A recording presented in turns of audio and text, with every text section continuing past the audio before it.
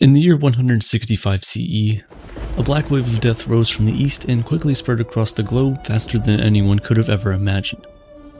They called it the Antonine Plague, after the reigning Roman emperor at the time, Caesar Marcus Aurelius Antoninus Augustus. Lasting throughout the time of his rule, this plague claimed upwards of 18 million lives and nearly destroyed the Roman Empire that entire armies could barely scathe. But it didn't. Under Marcus Aurelius's rule, the empire thrived despite the economic crises, the numerous invasions, and the grueling pandemic. It is precisely during times of distress that true leaders are tested, and the Caesar rose to the occasion every single time. Aurelius was a philosopher before anything else, regarded as the last of the 5 good emperors of ancient Rome, a term coined by Niccolò Machiavelli in the 15th century. It was his Stoic philosophy that differentiated him from his predecessors. During the plague, he set his ego aside and broke the mold, surrounding himself with talented and experienced public servants instead of aristocrats and nobles. He listened to advice and empowered those around him to make decisions. He hired the best physicians to lead the battle against the disease decimating Roman populations and to give him the opportunity to focus on the growing economic crisis. He cancelled debts, sold imperial effects and possessions, and confiscated capital from Rome's upper class to keep the economy afloat. At a time when fear infiltrated the empire, Marcus practiced self-control and inspired his people to remain calm.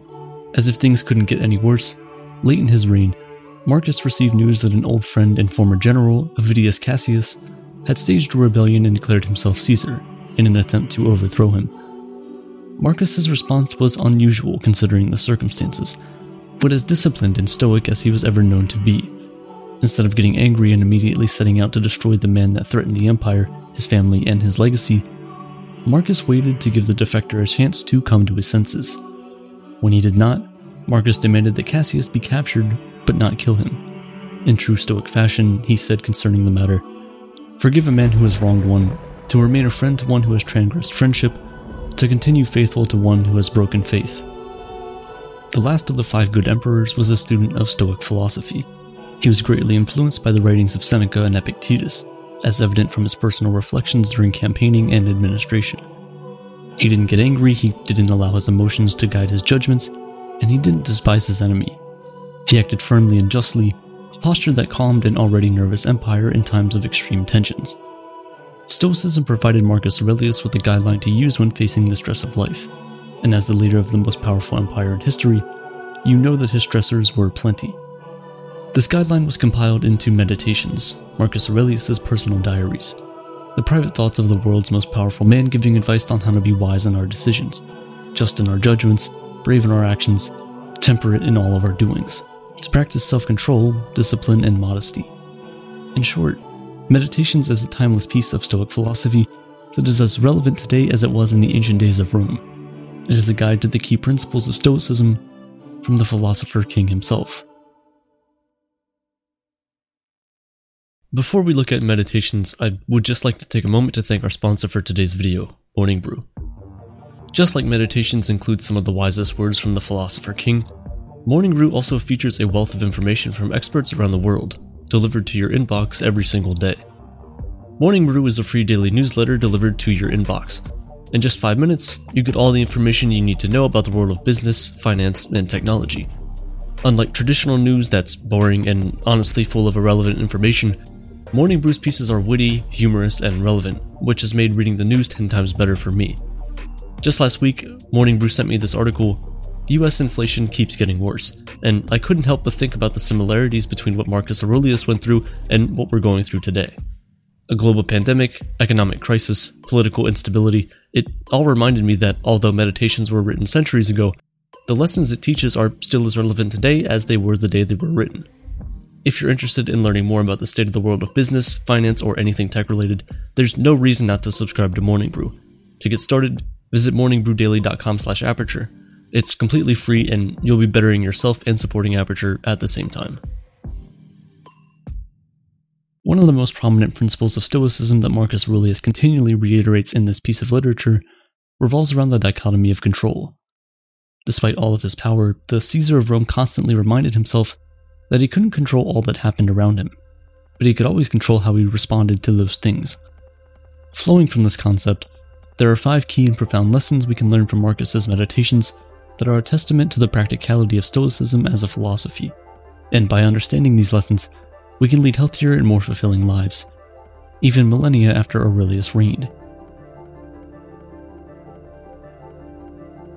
The things you think about determine the quality of your mind. It's all in how you perceive it. You're in control. You can dispense with misperception at will, like rounding the point.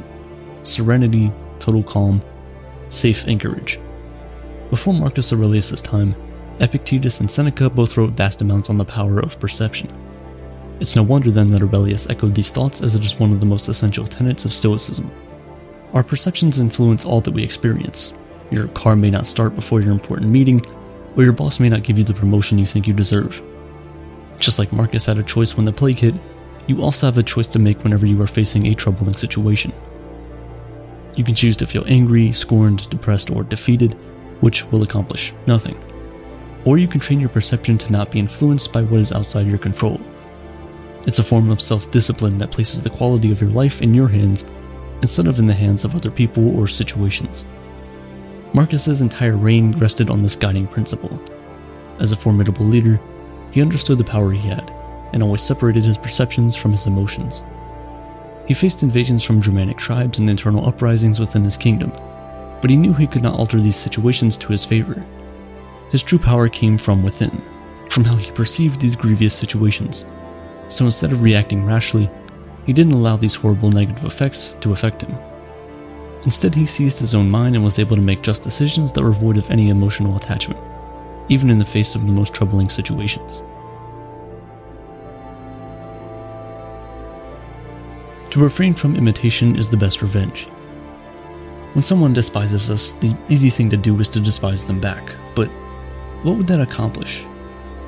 When dealing with Cassius's rebellion, it would have been easy for Marcus to order his troops to seize and brutally murder him for his insurgents, to use him as a message to all who dare attempt to take his crown.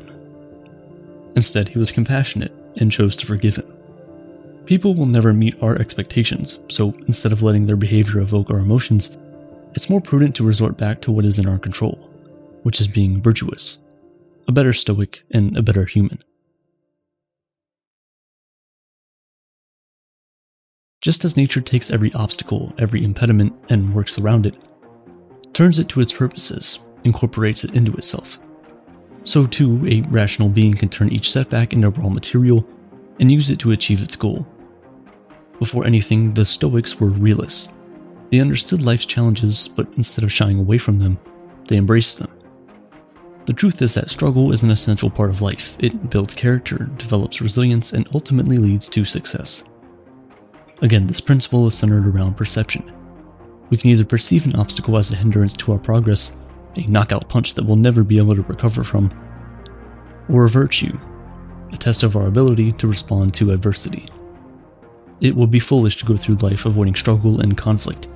Instead, we should welcome them as an opportunity to strengthen our character. The obstacle is never in the way.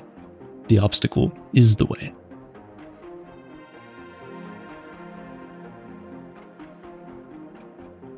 Accept the things to which fate binds you, and love the people with whom fate brings you together. But do so with all your heart.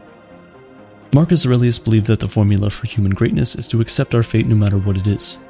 This notion is deeply rooted in Stoic philosophy. Whatever happens to you, you must love it, for it is your fate. Epictetus faced countless adversities throughout his life, but still embraced his destiny without complaining. He was tortured by a master who twisted his leg and broke it, permanently crippling him.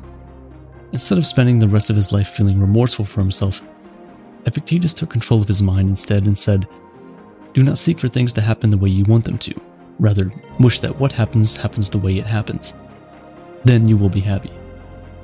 The true testament to being a Stoic is wanting nothing to be different, not better or worse.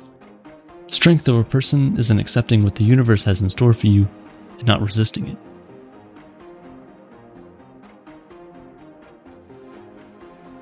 You could leave life right now.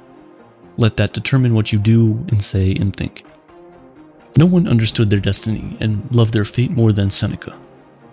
In 59 CE, Rome was ruled by an insecure and unjust emperor, Nero. He was an uncaring dictator who spared no one from his wrath, including his own mother and sister. After a failed attempt on his life, Nero gathered all the suspected conspirators and either banished or executed them. Seneca was wrongly accused as being one of those plotting against Nero's life, and even though he had served as his leading advisor, Nero did not spare him and ordered him to take his own life. Instead of fighting the hand that fate dealt him, Seneca not only accepted his fate, but was stoic to the final moment of his existence. As he famously said, "What need is there to weep over parts of life, when the whole of it calls for tears?" Seneca then cut the veins in his arms and bled to death. Despite being one of the most powerful men in the world, Marcus Aurelius reflected on the fleetness of his life. Anyone in his position could very easily get drunk on power. But he reminded himself all the time of those who have come and gone, who have left behind nothing of the power they ever so greedily accumulated throughout their lives. In Meditations, Marcus thinks of morality as an inspiration to live his best life and let go of trivial things. He did not see death as morbid, but rather as a motivator to live a life of virtue and gratitude for the time we have. Marcus Aurelius led a Roman Empire that went through both hardship and prosperity. He was criticized and praised and loved and hated, but through it all, he always reminded himself of the teachings of Stoicism and the dichotomy of control. There are things in our control and others that are not. Which ones will you focus on? If we can learn to emulate Marcus's lessons by mastering our perceptions, accepting others for who they are, embracing the inevitable challenges as an opportunity for growth, loving our fate, and finally accepting our morality, then we can truly live a virtuous life, just like that of the philosopher king himself. Waste no time arguing what a good man should be. Be one.